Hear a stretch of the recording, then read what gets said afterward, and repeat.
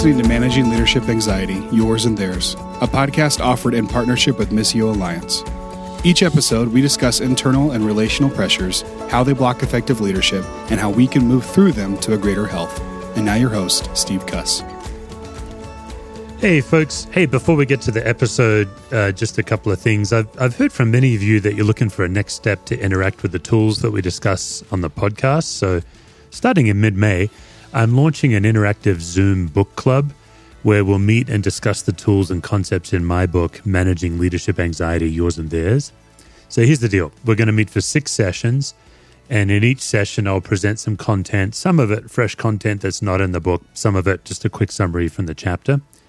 And then I'm actually going to put you all in virtual Zoom rooms with just a few other folks where you'll have an opportunity to chat through the questions and some tools. And then also in each session, I'll be available for Q&A. We're going to set up a private discussion group during the week so you can interact with the materials during the week as well.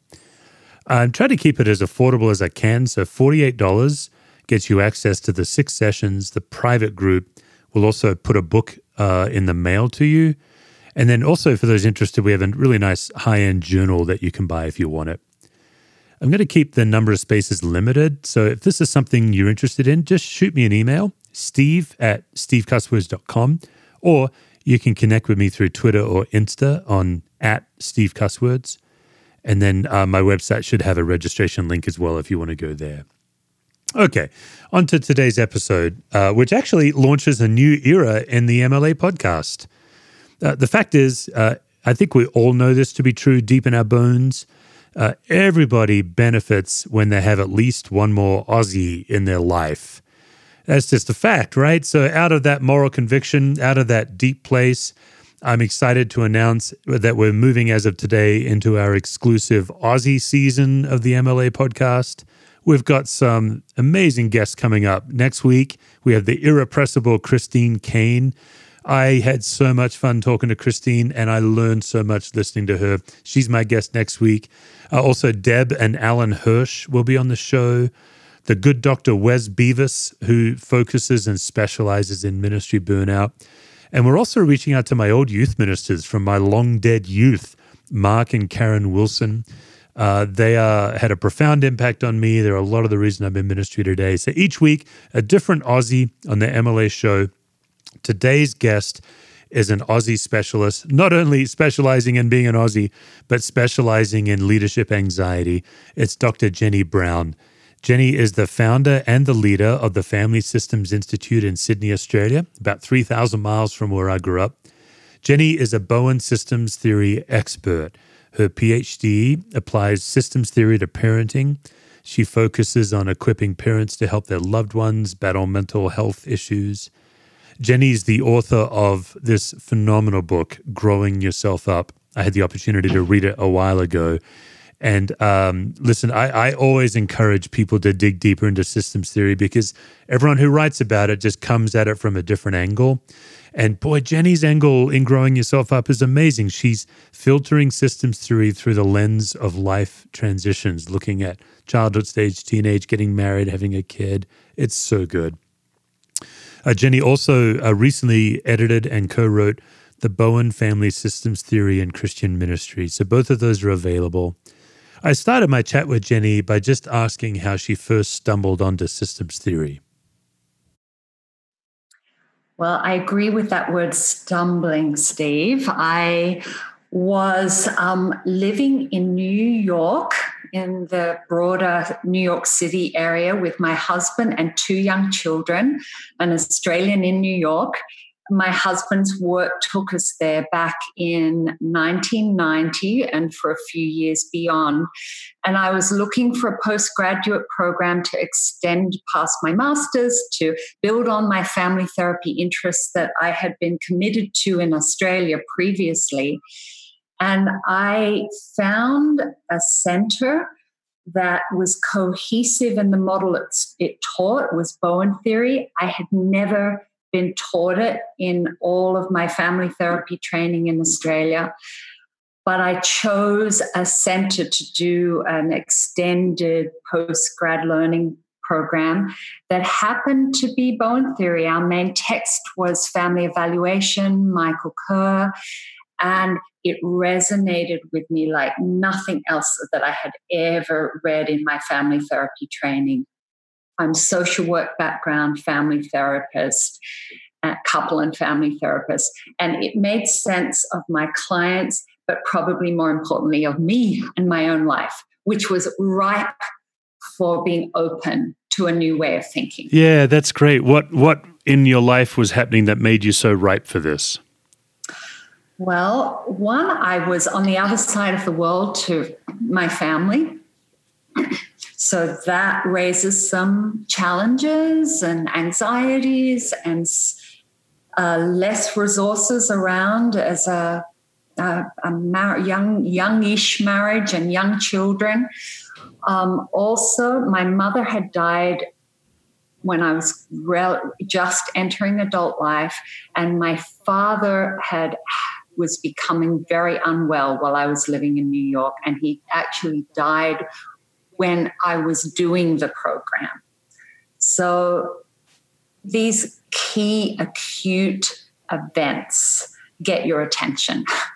And it really got my attention because I started to look at how much I had used distance and borrowed strong self to manage the loss of my mother at an early stage. So I had a theory to make sense of how our family dealt with a really challenging event that was over a decade prior to my studying Bowen Theory, but then with the death of my other parent, I was floundering.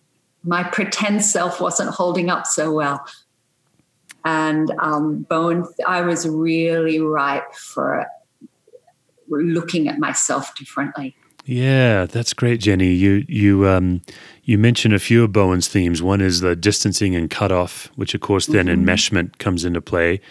But the other one you're really exploring with us right now is family of origin. Could you maybe talk to us? Our primary audience are leaders who are people of faith. Why is family of origin work so important for healthy leaders? Well, it's something I don't think, Steve, you can just easily sell to people. I think you have to come upon the relevance of it somehow. If you are struggling with a leadership situation and you have a coach or you're in a training program that helps you make the bridge to what is it that I brought out of my particular position in the triangles of my family that makes sense of how I keep doing this in leadership now. There has to be a logical bridge, I think, for people. Although I established a training center in Bowen Theory here in Sydney, Australia, and people sign up to look at family of origin without coming to it through their own pain. So I wouldn't rule that out, that people can just launch in and try it if they're up for it and see if it's relevant. But I do think that it's helpful for people to have a bridge that is going into exploring family of origin, the facts of family of origin, not the fantasies about our family of origin, and begin with a particular research question. How is this relevant to my leadership complexities right now? I think that really energizes the work. That's good. And you mentioned in that conversation about triangles, the triangles in your family and how that affects your work. Maybe you could just help our listeners understand what triangles are in family systems theory. Sure. Well, I will tell you the triangle that is the predominant shaper in my own life, and therefore what I take into my family of creation with my husband and my now adult kids, but what I also take into my leadership and my clinical work and my various work domains, or into my church as a congregation member. The primary triangle is the one that we have with our parents. Even if our parents were separated or a parent was not terribly involved, their distance feeds an intensity with the more present parent. So it's very powerful in shaping our experience of our formative relationships. My primary triangle is different to my other 4 siblings. So that's really important. We don't all grow up in the same family. We might have the same parents, but we have different positions with each parent of being insiders or outsiders, or a little more off our parents' worry radar than another sibling. And that hugely influences what we bring into our adult life. I became a confidant to my mother in my teenage years. We shared a faith that my father didn't share as I came to my Christian faith in my early teenage years. There are other factors that brought us close together.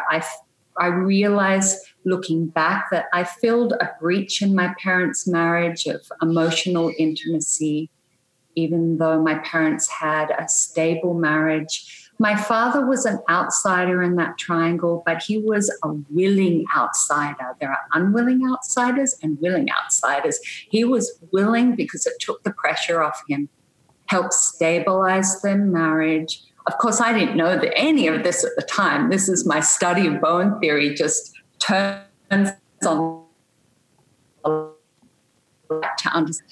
So he was a willing outsider because his wife expected less of him because I was filling that breach. But how did that influence me? Enormously, because one, it shaped me to secure myself through being a confidant, having people talk to me about their problems, look at the field of work I'm in.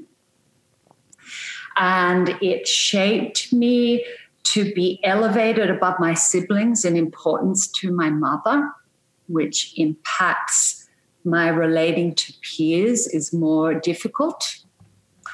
And I have to work on that. I'm comfortable being important. That's not good. I need to go out of my comfort zone. I need to practice being on the outside to grow my maturity. So there's a few ideas, Steve. I could go on, but understanding that triangle, very important. One other piece of it is because I sense that even as a young adolescent growing adult, I sensed that I was special to my mother and I viewed my father as less than because of the position I had in that triangle, which I've had to work at respecting him and appreciating his strengths. And I've had to do all this work beyond the death of both of my parents, who died quite young when I was quite young in my life. But it's been really valuable. I have a different relationship with my mother and my father now to the one I had 20 years ago. And they've both been dead for a long time. Yeah, that's a really provocative and poignant, and I think a really hopeful statement you just made for people who are trying to make peace with, especially for so many people who they want to love their parents or they're carrying some challenge, but you're really giving a way to make peace with your parents and your upbringing. I guess I should say really your upbringing. Because I think what systems theory gives us is a way to look back at that without blame. It actually builds your empathy. Yeah. Yeah, indeed. I agree with that, Steve. You see your parents as human beings with the struggles and insecurities they brought from their own families, stumbling their way along, making mistakes along the way, some that deserve to have us have an opinion that was irresponsible, but that's different to judgment and lack of empathy for the big picture that makes sense of people's failings. All right, so where are you in the birth order in your family? I am the second eldest, and I have an older sister 2 younger sisters down from me, and a baby brother at number 5.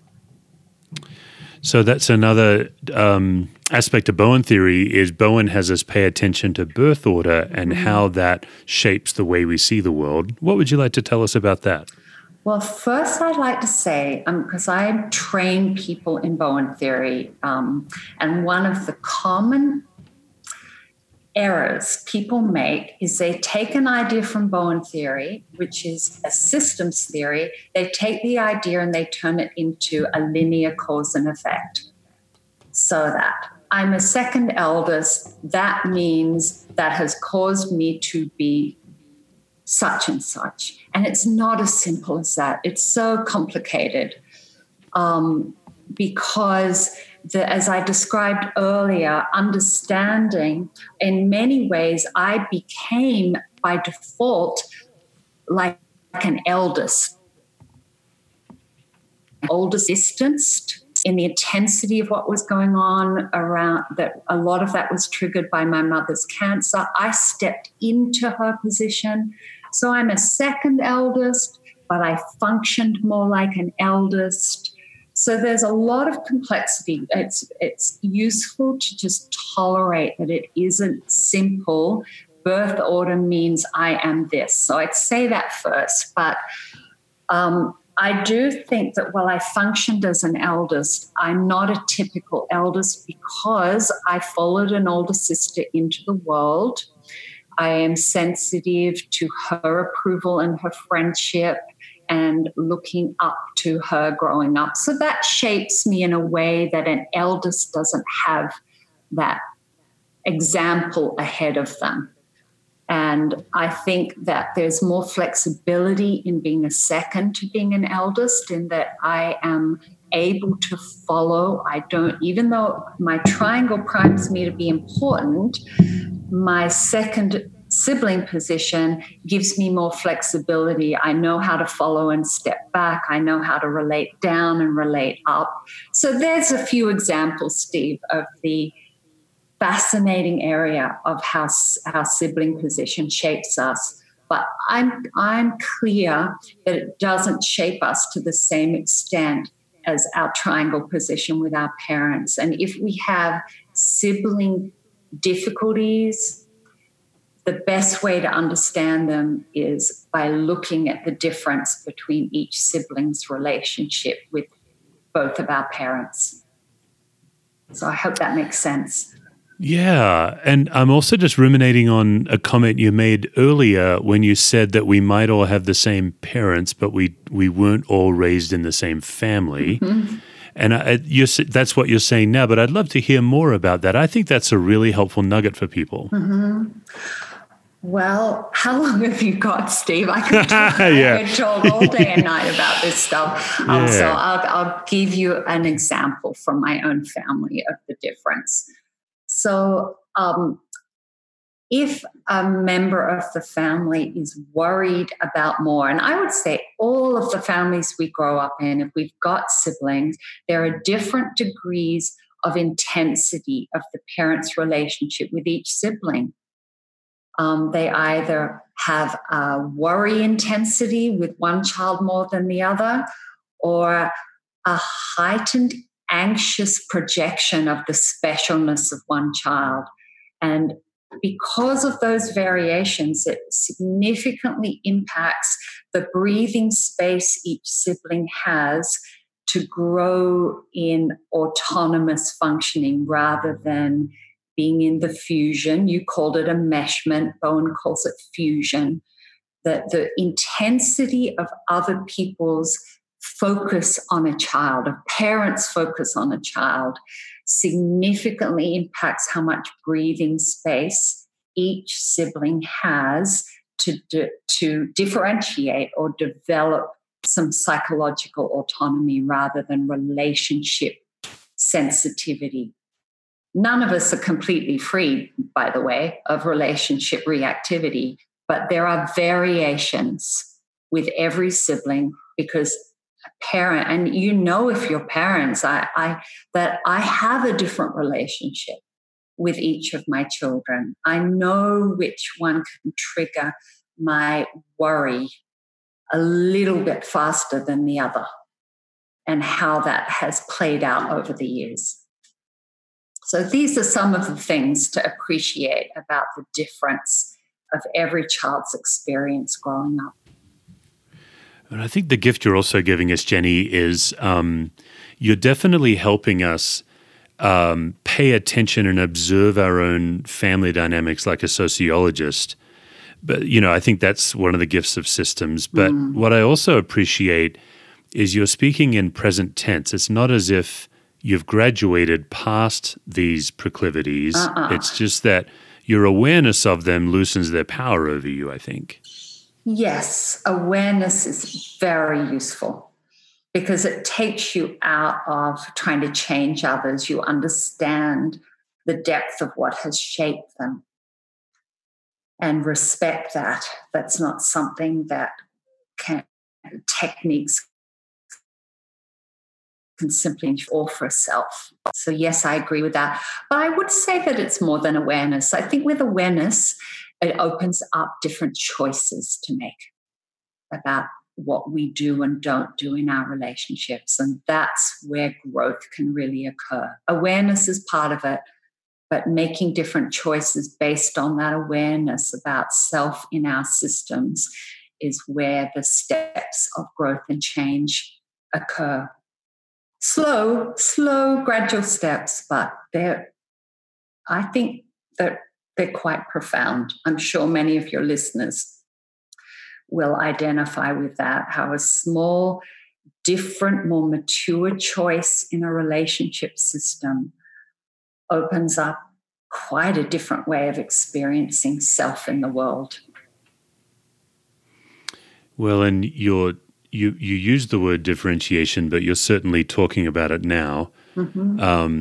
As I teach this, I find my students struggle the most with what differentiation is. So I'm always interested in asking someone who's had training how you would define differentiation. Oh, it's a slippery concept, that differentiation of self. It's an important one. It's been called the cornerstone concept of Bowen's. Yeah, Roberta Gilbert, Yeah, 8 theoretical principles. So I can define it intellectually. That's easy.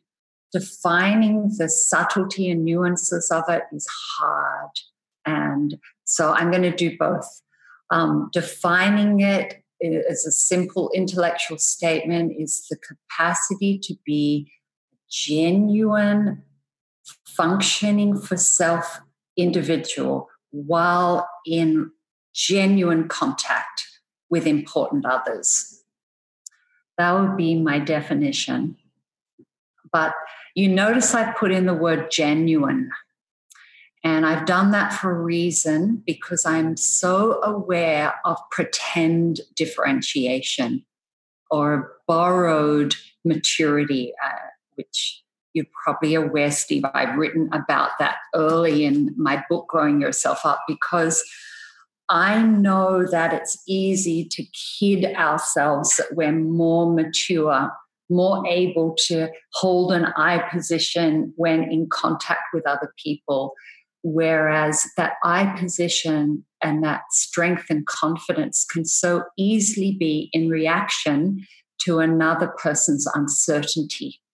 So we can borrow our strength through another person's weakness in reaction to that, or we can borrow our calm through another person's fear.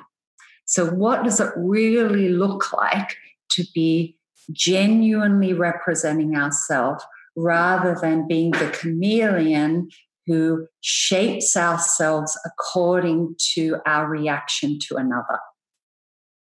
That's where it gets slippery. Well, I think I've asked this question of maybe 6 or 8 guests who have some kind of Bowen training. It just occurred to me, Jenny, I know that you're friends with Robert Creech. And he was on the show and gave a different... I only got to meet Robert last year. I have read some of his material over the years, his articles, but he released a fine book last year on Bowen theory as a map for ministry. And he was a guest speaker here in Sydney, Australia, at a Systems in Ministry symposium that our centre ran. And it was really good to get to know him and his wife. And I enjoyed our shared learning very much. Well, and I feel I should take credit for all the food choices he made while he was there. I was telling him what he needs to eat when he heads home. But you're the first person who's used the word chameleon. I think that's really helpful, that we tend to change our color when we're not differentiated rather than being our full self. You've also used the phrase before, our pretend self. Mm-hmm. I imagine those two ideas are related. Sure. And Bowen called it pseudo-self. Yeah. I've thrown in pretend self to help it be accessible to people. And I'll tell you, Steve, how I can be a pretend self without realizing it. And I think this is a common trap where I can appear to be more mature than I actually am. So when people in my family get anxious and worried about things, I immediately step into being the calm and logical person.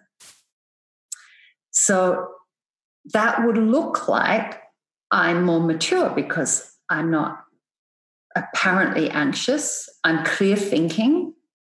I'm mostly clear thinking about what I think others can do to solve their problems. So I'm actually over-functioning.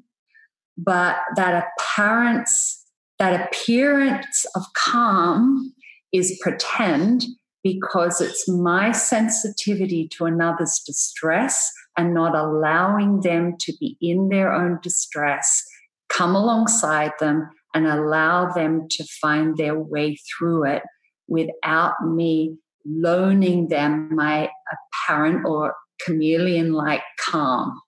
So that's something I've learned of the nuance of pretend differentiation.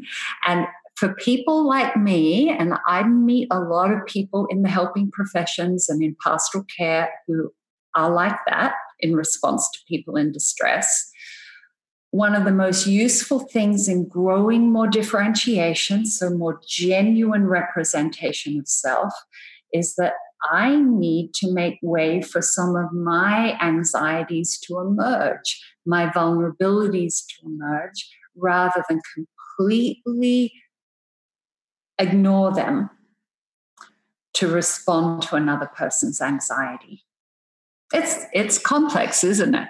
But I think that's often something that gets missed, the difference between pretend calm versus realistic expression of self based on the facts of the moment. So I've had to work over the years. It was some of my early work with a Bowen theory coach around grief in my family. One of the things that I worked on early was expressing my own struggle to deal with grief from the other side of the world and expressing that to my siblings. And because I'm more comfortable being the one who other people come to with their distress, it was almost like an out-of-body experience being vulnerable with my sibling group. So the path to differentiation is not always practicing being calm. For people like me, it's practicing being aware of my own distress and representing that in an honest way with the people who are important to me so that they can know me better, just as I can then get to know them better.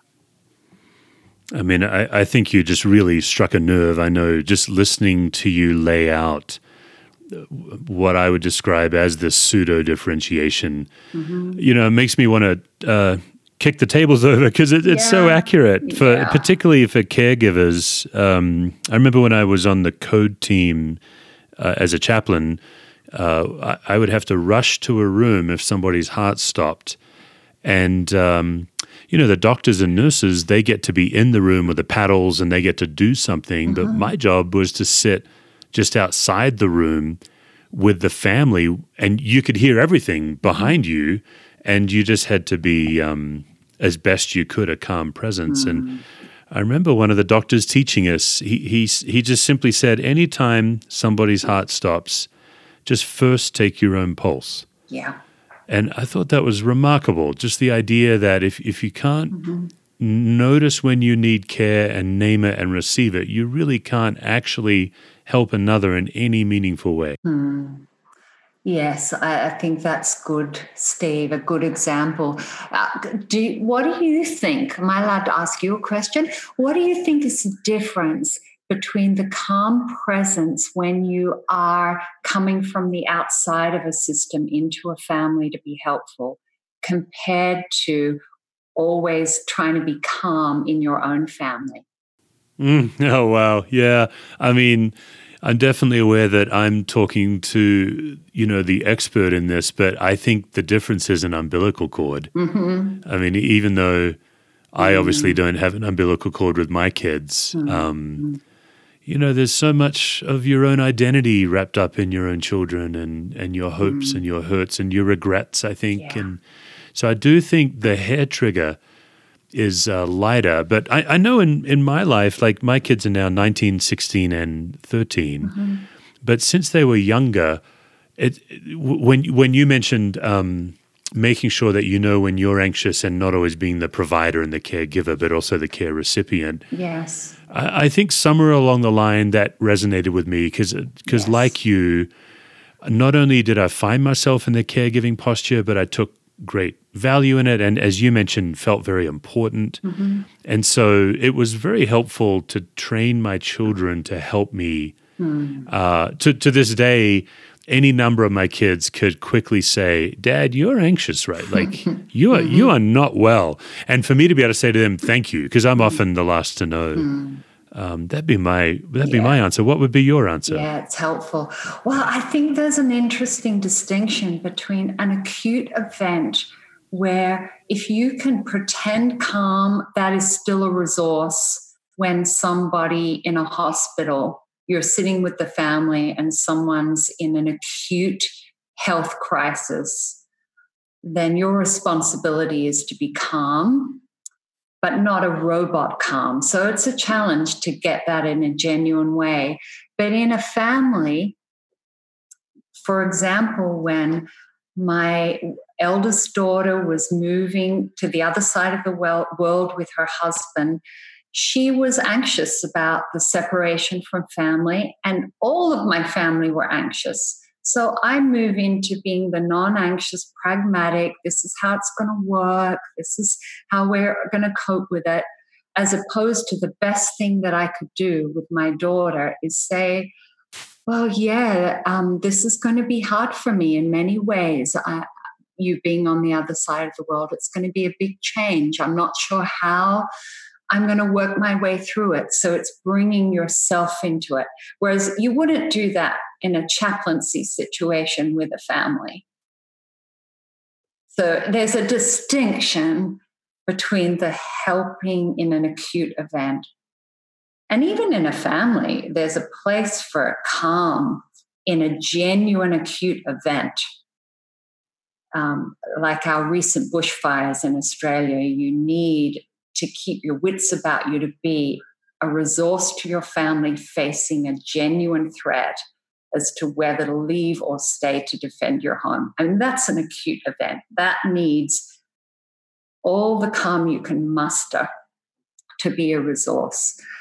But the piece that I think people miss on the being calm is important is that in the relationship transitions in a family or an organization or in a church don't require a leader to be all zipped up and pulled together and calm. They need a leader, whether it's a parent, a spouse, a family member, a pastor, to be real about their own experience of the change.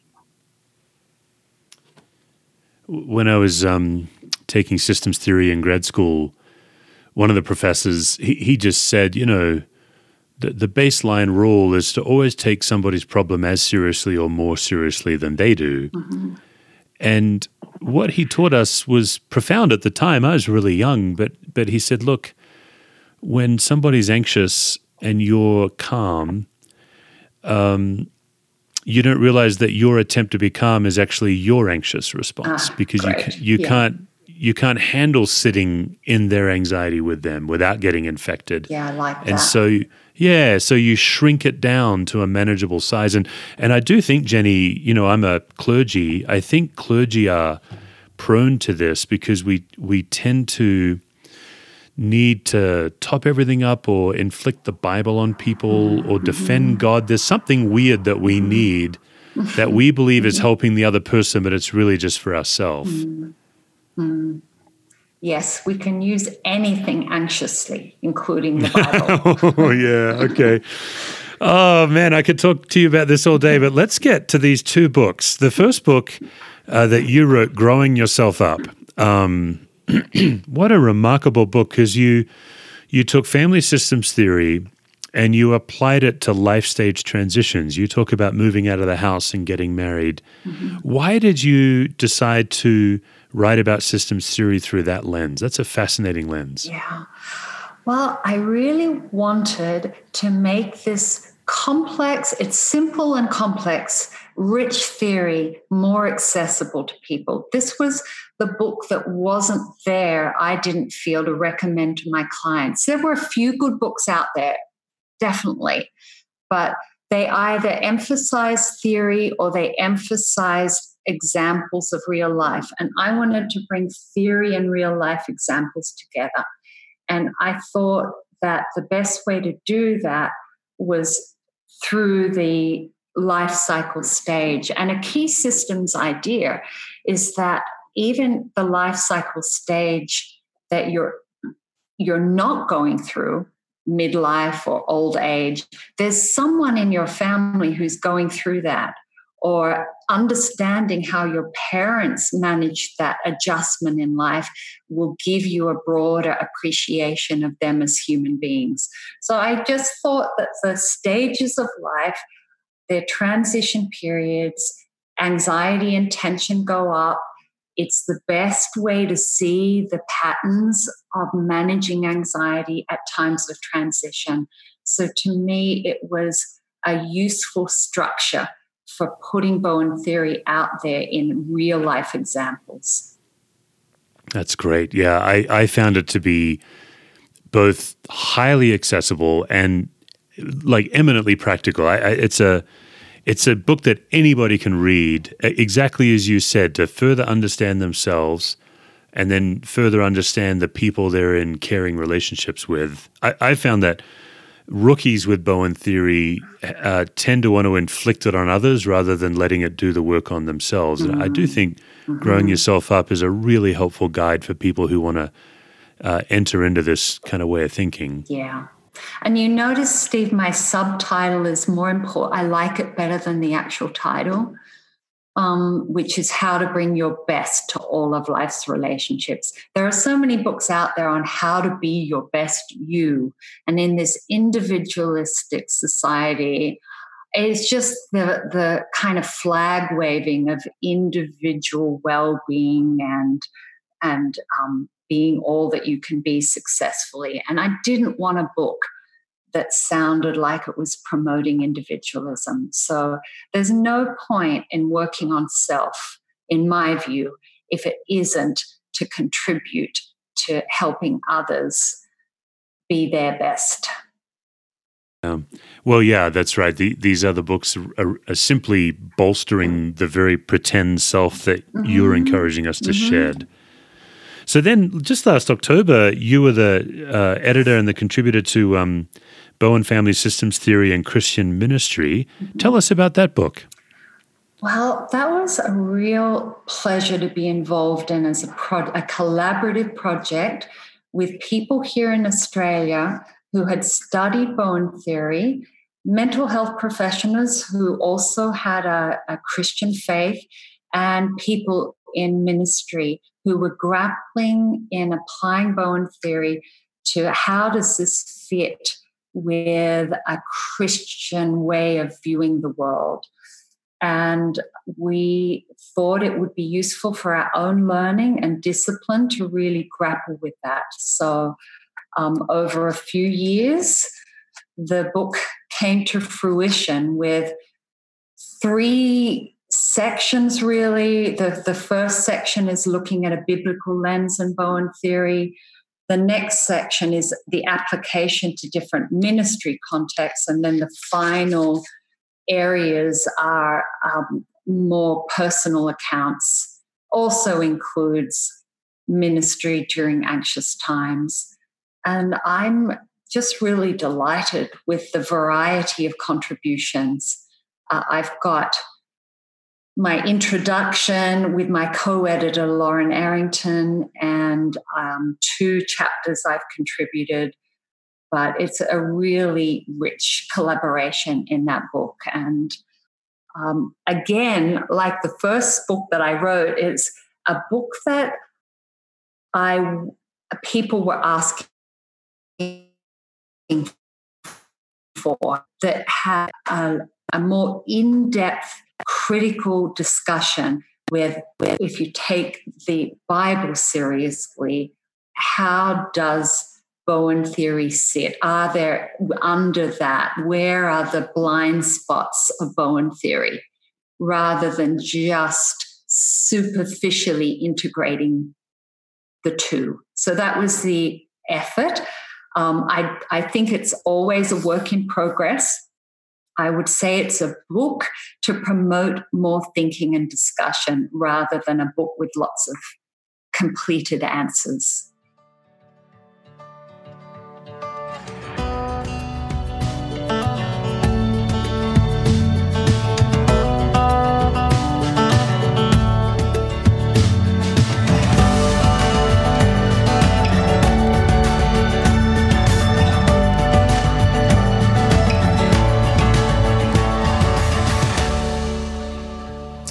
Hey, friends. Hey, I know many of us are on the lookout for quality graphic designers. You know, in this highly visual age, we need someone with a creative eye, but also someone who's reliable and no fuss and has a broad set of talents.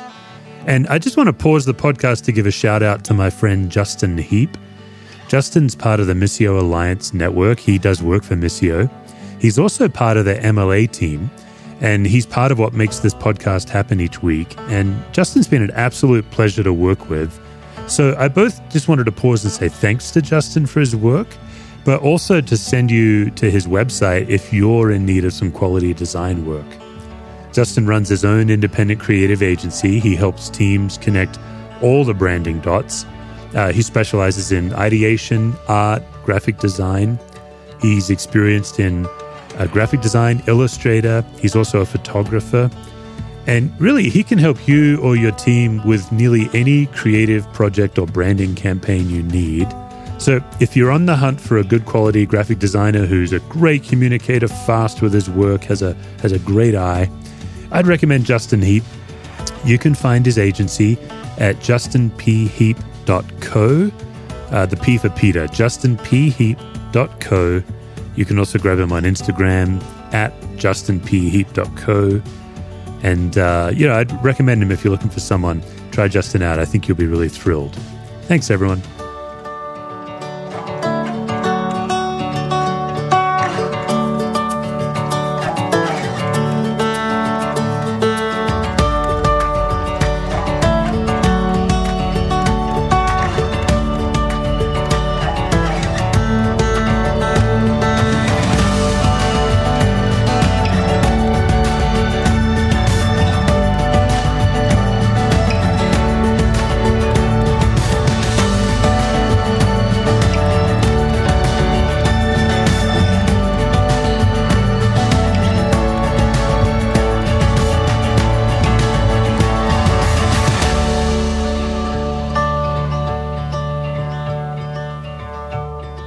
Jenny, if you are ready to brace yourself, we will inflict upon you the gauntlet of anxiety questions. If you had to choose between a spinning mind, a racing heart, and a tightening gut, or clenched shoulders, where would you say you first notice anxiety in you? It would be the spinning mind. I see it because I'm an overfunctioner. I'm overthinking way too many things, some of them that don't belong with me. Okay. Yeah, very good. I wonder if you'd be willing just to name a couple of leadership situations that generate anxiety in your life. Like you just know these are the things that get me worked up where I have to do my own work on myself. Mm-hmm. Again, they fit to my default position of being an overfunctioner, Steve. So that I get triggered with anxiety if somebody has said that they will do something and I see no evidence of it. And I become quickly anxious about, do I need to help them more? Or I can become critical of the other person, which really messes up leadership situations. And I need to watch that one very carefully. And if a person has said they do something and they're not doing it, it may well be a signal that they have agreed to something to please me without really thinking through if they are able to do that or not. So it's part of my process that I can get caught in as a leader. It's not very pretty. No. Work on that one. Yeah, good. I also think a great source of anxiety for any leader is making a mistake in public, because for most leaders, most of our mistakes are public. Would you be willing to share a time you made a mistake and how you recovered from it? Yes. I made a mistake in misjudging a person that I worked with. I saw evidences of things that I thought told me I couldn't trust them, with certain issues around taking client work. There was anxiety about finances in the system at the time. And I was reading into their distance evidence that they were hiding something. And it gave me an example of how negative projections, Bowen called it, this kind of scanning, diagnosing, and then confirming what it's confirmation bias. We go looking for what we're anxious about. It showed me how the negative affect cycle can spiral and turn a relationship into something quite unhelpful.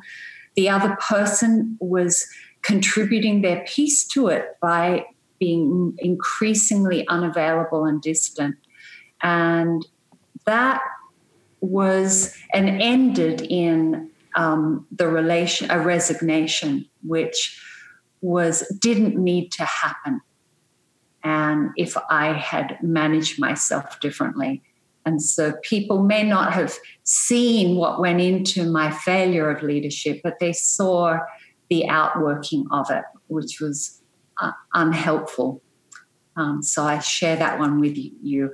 And the way that I've addressed that is sitting down one-on-one and talking through each of our experiences of that process at the time. And this happened prior to the resignation. That came later. So it wasn't a messy resignation. It was a thoughtful one. But I listened to the other, they listened to me, and we worked out. We both had Bowen theory to help us work out, how did we get into this? How did this get to such a place when we both actually respect each other so much? So I'm glad to say that the relationship collegially is still there, and one that has been a good learning experience for me, growing up experience for me, and very useful indeed. That's a wonderful example. I'm just going to cut to the last question, Jenny. When in your life do you feel most fully loved?